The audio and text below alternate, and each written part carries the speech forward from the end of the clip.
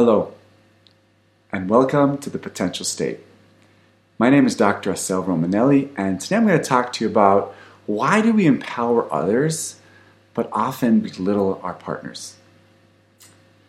So, for the past over a decade now, I've been working with people all over the world, both in therapy and in workshops, and I was empowering them. I empower them to be bigger and stronger. I see the light in them, and I celebrate that, and I want them to bring even more of the light and the confidence and all the talent and charisma they have. I've been doing this as a therapist, I've been doing this as an educator, as a facilitator, as a teacher, and I've always thought that I was also doing that in my own family, especially with my wife and my kids. And recently what I've been noticing is that it's much easier for me to do it to people that I work with than the people in my own life. In the beginning I was ashamed of it, and then I started owning it, and then I started verbalizing it to myself, and then I started discussing it with my wife, and I was like, why is that? And I want to share two realizations that I've realized, also working not only with myself, but a lot in the clinic with this pattern. So why do we do that? Why is it easier for us to empower others and not the people that we love most? And the answer is kind of simple. The people that we love most are part of our system. Refer back to the systematic change episode. So they're part of my system, so any change, any major change or second order change they will have will force change upon myself because I'm related to them, I'm married to them, or I'm in the same household. So as much as I'd like them to change, I don't really want to change. So that second order change, that big change might threaten me. Okay, so that's one thing that I'm affected by their change. And the second is a core belief. I'm reminding you, a core belief is a very deep belief I've inherited or I taught myself at a very young age, that's the way I see the world. So for many people, they have the following core belief, which I call either. Either is like an either or, these dichotomies. There's several of them, I'm going to be describing them in the next couple of episodes. So the either one is either me or you. It can't be both of us together. Or either I'm strong or I'm small. Either I'm perfect or I'm damaged goods. So there's this either. Either is like a golem, right? These dichotomous thoughts that take over and kind of limit your life and limit your relationships. So some of us have this core belief that either you or me. Either I'm big or I'm small. So add that core belief to someone that's in my system. So if my wife's going to be big, that means I need to be small because we can't both be big. Okay, or if it's my wife's getting the spotlight, then it's on my expense. So I can't have that. So the combination of being part of the system, having this core belief, this I'm either big or I'm small, and one more thing, which is called a reflected sense of self. So refer back to the episode about differentiation.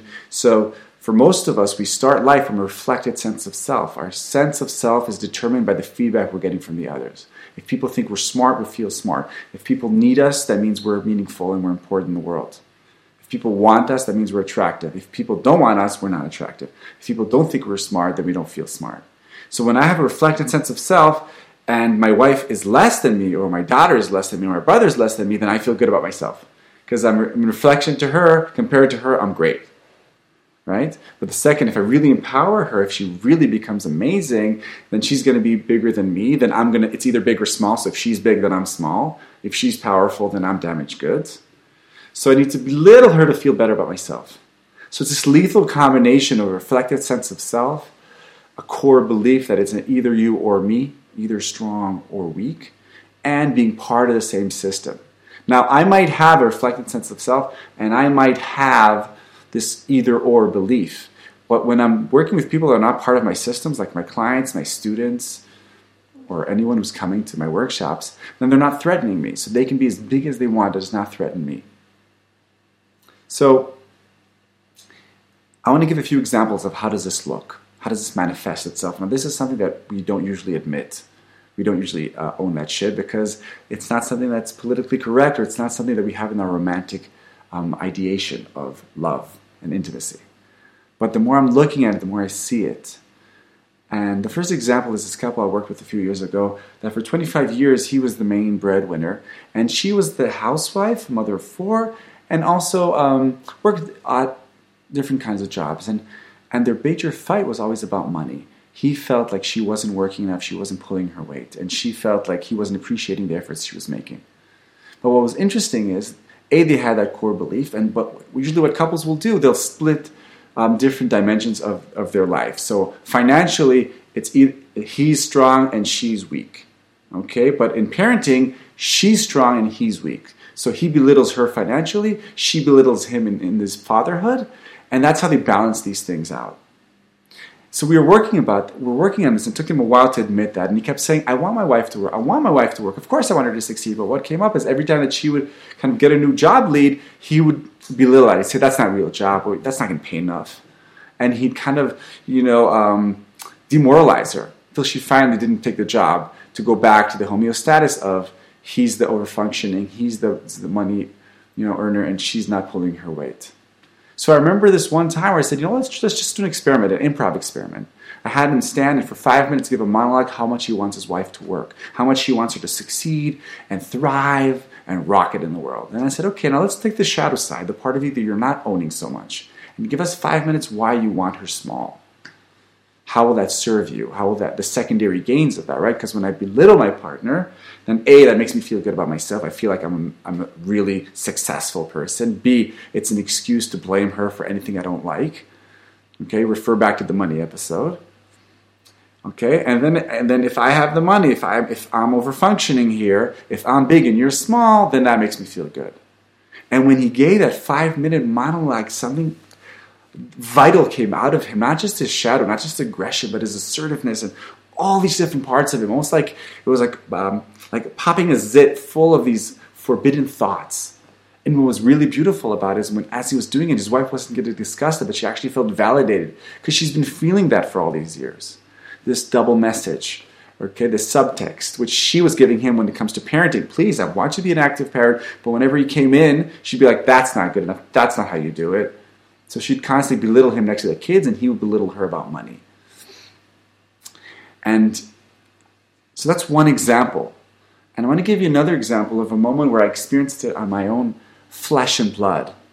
So, as I've been saying for many years, right, it was much harder for me to celebrate and really empower my amazing, beautiful, talented, smart wife. And this past weekend, she was practicing her talk, which is called Breastfeeding According to the World Health Organization, a very powerful essay about the patriarchy and the intrusiveness on women's bodies and their ability to choose, which I will put the link in the bottom. And something happened there, and suddenly my heart was open, and I felt I really wanted just to celebrate her. So I said, stop, let's record this. And then I said, let's take out the tripod, let's take out the microphone, let's take out the lights. Let's give you a full production of this. And for a moment there, she was like one of my students on stage, and I am applauding her, and I'm not feeling threatened, and I feel seeing her in all her glory and her might and her beauty and her passion and her calling in this world. And it was almost for like a second I realized what Estelle Perel says about objectifying your partner to enable a more erotic life. But I saw this in the sense of maybe help yourself objectify your partner to the sense that you can actually celebrate her or him without feeling threatened, because it won't be at your expense, because you can actually see him or her as a separate entity that has nothing to do with you right now, and it's them, and they're in the spotlight. And that was a beautiful moment, and it was almost like this moment of reaping the benefits of super hard work, because the question is, how do you do that? How do you allow yourself to feel differentiated enough, strong enough, solid enough to really truly celebrate the people that you love, the people that are part of your system? So here's the short answer. A lot of work. First of all, it starts with reflection, to realize you even have that either or, that you really feel like it's either you or me, either I'm big or I'm small. First realize that, think about that, then own it. Remember the 3 stages of change: awareness, then ownership, or we call it own your shit. Own your shit. Yes, I do that. I belittle the people that I love in my system to make me feel strong, because it threatens me if they're going to be too big. Because if they're too big, they might leave me. Because if they're too big, they won't celebrate me. Because if they're too big, I will feel small. Say that, own it. Say the thing, like we say in improv. And then share that, first with yourself and then with the people around you. And then through blood, sweat, and tears and zillions of regressions back to the old dance, you will have this moment, like I had this past weekend, where you can really applaud and celebrate. And when you have that moment, It will be weird, it will be different, but it will be so victorious, and you guys will both cherish it. Obviously, we'll slip back to the old dance, but with time and practice, you'll be able to do that more and more and more. And I'm reminding you, if you belittle your partner, at the end of the day, that partner is feeling it, and he or she is going to have a grudge with you. They're going to blame you for not going all the way, for not showing their full color in the world. And if you don't want to have bitter partners, kids, parents, or siblings blaming you for their lack of success, for their not manifesting their calling, you better start celebrating them. And how do you do that? Stage 1, meditate on that core belief. Do you have that core belief? Either one. Either I'm big or I'm small. Either I'm strong or I'm damaged goods. Do you have that? Does that still serve you?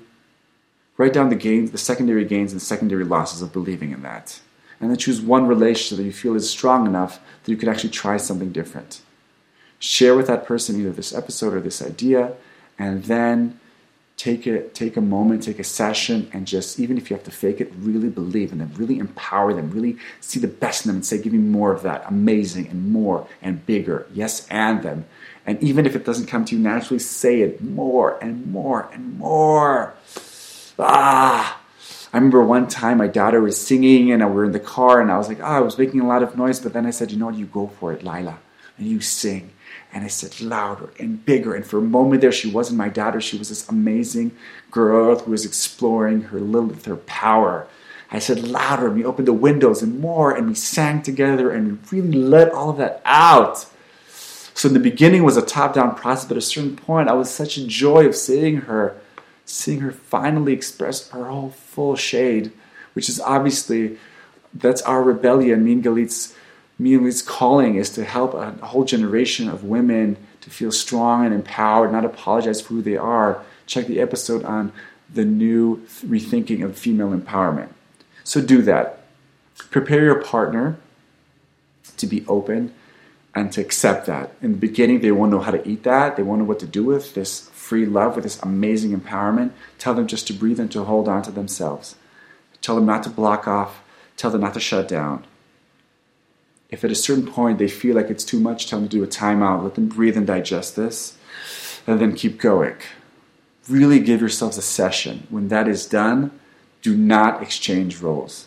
If you exchange roles too fast, when it happens to you, you will either not believe it or you'll feel forced or coerced.